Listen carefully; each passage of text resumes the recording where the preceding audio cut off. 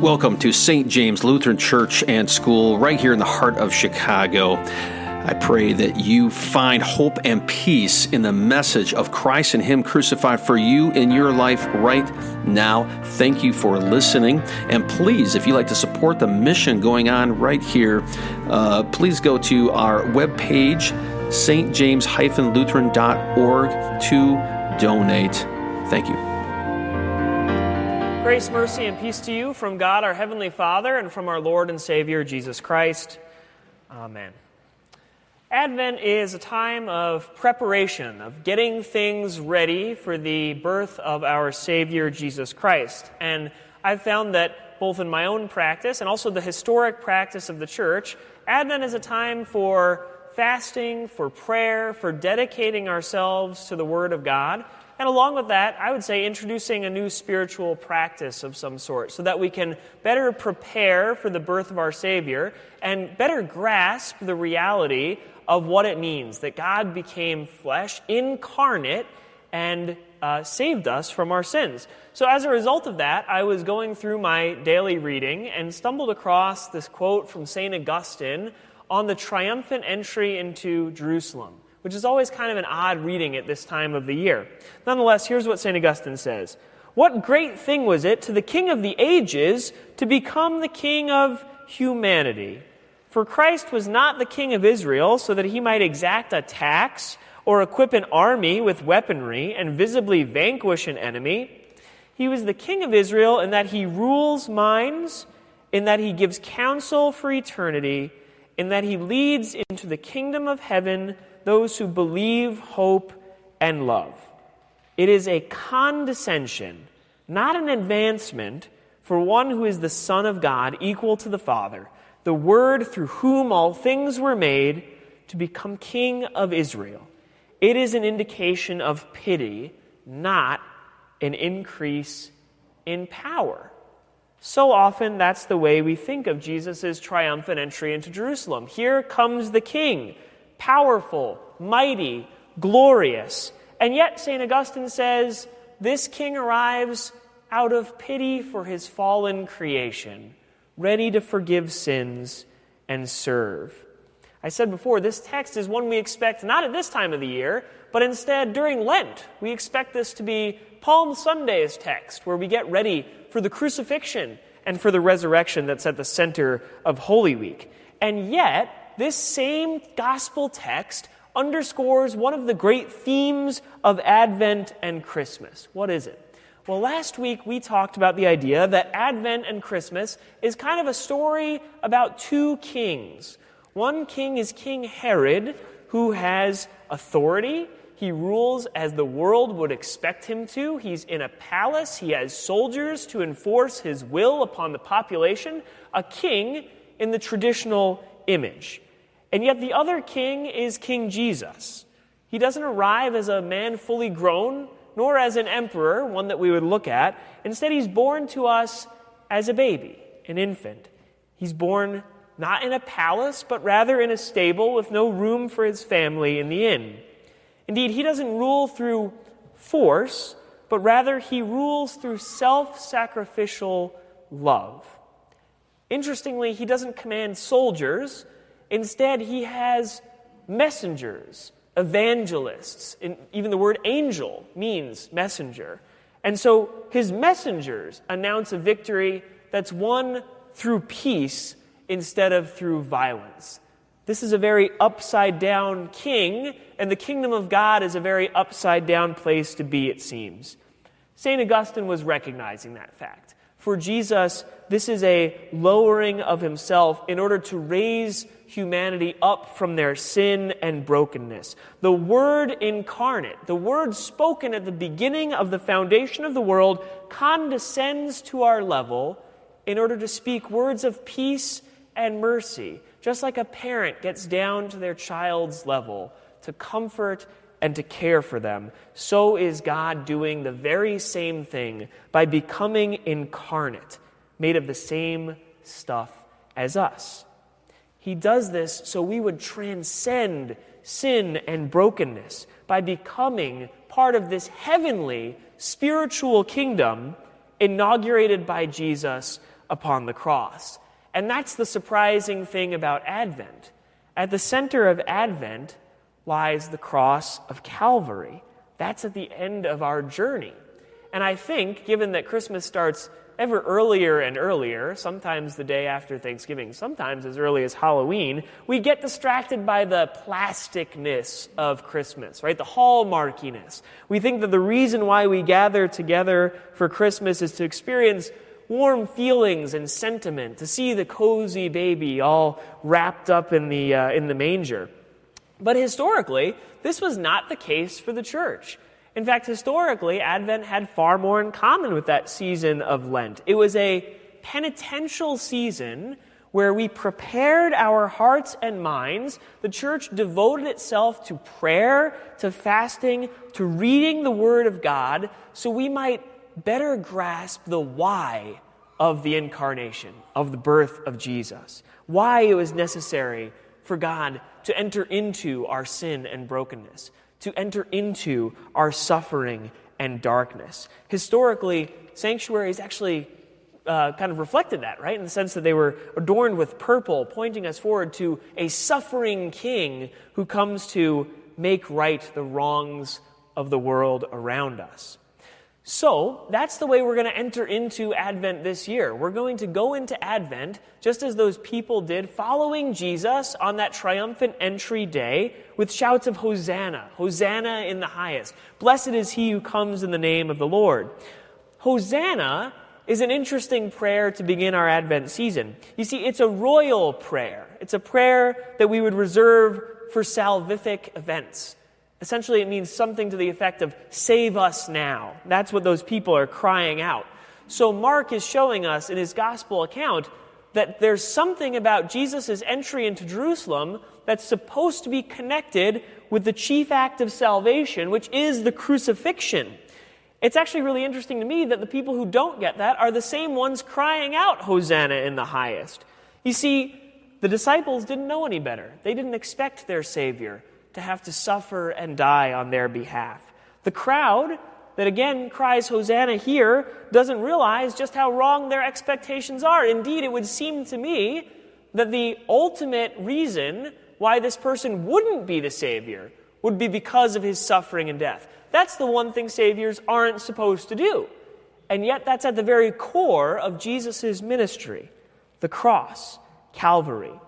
King Jesus will not immediately restore Jerusalem for those who are gathered in that parade all those years ago. Instead, he will bring about a heavenly kingdom crashing into the here and now by means of his cross and resurrection.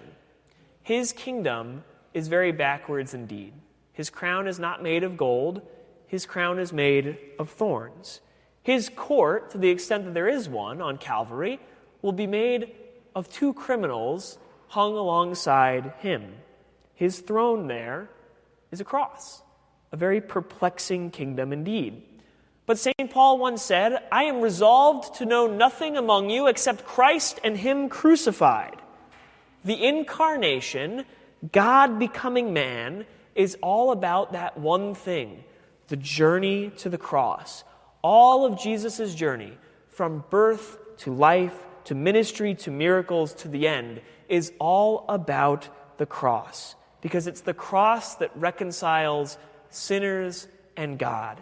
It fixes our relationship as God enters into the depth of our suffering in order to make things new, to make things right. So what catches us off guard each and every Advent is that the central theme of Christmas is how far God will go to save his people from their sins and once again create a lasting fellowship between God and man. And yet, what I think is so interesting about Advent is how quiet God's salvation often is. Advent is a time of silence, of diving deep into prayer in order to see the very subtle ways that God saves us from our sins. Isaiah seems to expect just the opposite. If you paid close attention to our Old Testament reading, he says, "Oh, that you would rend the heavens and come down, that mountains would quake at your presence, as when fire kindles brushwood and the fire causes water to boil, to make your name known to your adversaries, and that the nations would tremble at your presence. Isaiah is probably expecting what we're expecting when it comes to God's salvation and his acts. We want something great and glorious. We want something powerful. We want an Old Testament God who will rend the heavens, who will boil oceans. We want somebody that will make God's name known and show that the church shouldn't be getting pushed around the way that it has. I think we can all relate to that feeling at some point in our lives. I think the biggest problem for the church in America is that we desire a strong man. We want someone that'll push back. We want someone that'll show the church is a serious place to be and a powerful place to be, that the church really is triumphant and that we should be taken seriously. But in Advent, we see just the opposite. We don't have a God like that, do we? We don't have a God who's a strong man. We have a God who is a humble servant. We have a God who rules through self-sacrificial love. We have a God who encourages us not to rule, but rather to care for the least of these, the widowed and the orphan, the sick and the elderly. Our God does rend the heavens, but it doesn't happen in a way that we expect. Instead, it is by means of his own sacrificial death upon the cross where heaven is opened. The temple curtain is torn in two, and God's presence is freely accessible. It's this cross which causes every knee to bow and every tongue to confess that Jesus is Lord. The reality of the church is that Jesus isn't the strong man that we expect. He's an infant king, lowly born, placed in a manger, who nonetheless rules our hearts and minds even now, even from a manger. We often look for light during this Advent season in all the wrong places and in all sorts of different locations.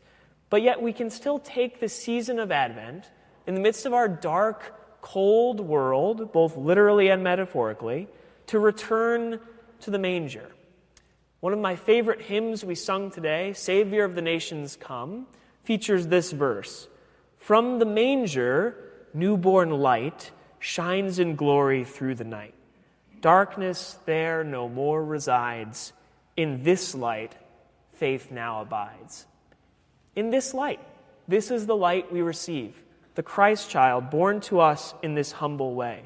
And it is him who is at the center of our season as we prepare for that wonderful, miraculous, unexpected birth.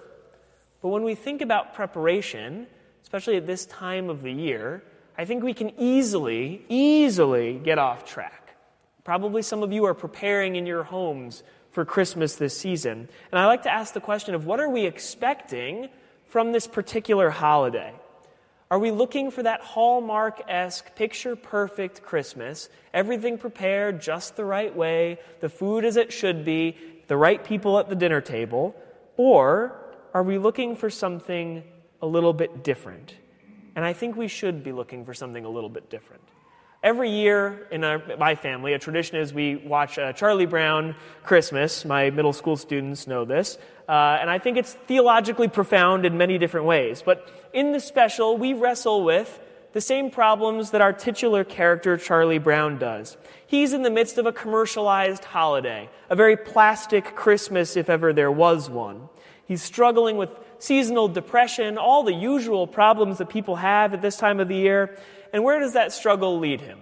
To his would-be psychiatrist, but more often torturer, Lucy, who suggests that he should go help with the Christmas pageant. Maybe he'll find there a sense of belonging, of meaning at the center of the Christmas season. And yet it's from there where the real problem starts to emerge. There is no Christ at the center of that play. Instead, there is the ever-expanding commercialization, the plasticness that he's wrestling with. And Charlie Brown's lack of enthusiasm is exasperated by the people in his life. Snoopy, who's usually our go-to for what it means to have joy in the midst of the season, has submitted his house for a Christmas decorating contest. And the contest says that you can find the true meaning of Christmas here by winning a cash prize. and having the best decorations. His little sister, too, I'm always amused by, says that Santa Claus should bring her 10s and 20s instead of toys. If only Charlie Brown could experience Advent as the church experiences Advent. We strip back the excess. We say goodbye to the alleluias and the glory. We get rid of the glitz and the glamour. We abandon the commercialism of Christmas to focus on repentance. Repentance because the kingdom of God has drawn near to you in the Christ child. We return to this one central reality that Christ Jesus was born in that manger so that he would grow up to live, to die, to rise, reconciling God and man, crafting the church, a place where true peace and joy can be known in a lasting way, in a way that extends far beyond this season. Your King comes to you as a baby, redeeming you through every act that we will see in Advent and Christmas and beyond. But your King enters into this world in a simple, humble way. We often look to the wrong places, just like all those characters in Charlie Brown, for satisfaction at this time of year. Jesus, in turn, invites you into the heavenly kingdom. Jesus invites you right here into the gathering of believers, week in and week out. Our King comes to us not as a mighty ruler or as the strong man, but instead through simple means like his word and promises. He feeds you through simple things like bread and wine, which through the lens of faith become great things, a life-giving feast of his very body and blood given and shed for you for the forgiveness of sins. And yes, your King is returning to you even now into our hearts and minds. We often want to know how we can keep Christ in the Christmas season all throughout this time of the church year, and we're struck by this simple thing. Return, repent. The birth of Christ Jesus, God in the flesh, is for you, and it is even now freely given. Our lowly born King is not what we expect, but he is in fact what we need. He's not like Herod, that terrible strong man. Instead, he's our Prince of Peace. He sends evangelists to proclaim that very word of peace into your hearts and minds so that you would be forgiven and made new. May we respond then with shouts of Hosanna, but shouts of Hosanna rightly oriented, as we seek to serve as our servant King first served us. And that's what Advent then is really all about. One simple fact, that our King has come to be crucified. His death has become the gateway to life for all who believe in him. His resurrection has given you new life, a present hope in the midst of any trouble. And centrally, we see who our God is, in that divine word took on flesh, becomes like us, so that we might once again be like God, forgiven, holy, and righteous, a precious possession for whom Christ died for whom he rose for, and for whom we now live for. Amen. And now may the peace that surpasses all understanding keep your hearts and minds in Christ Jesus our Lord. Amen.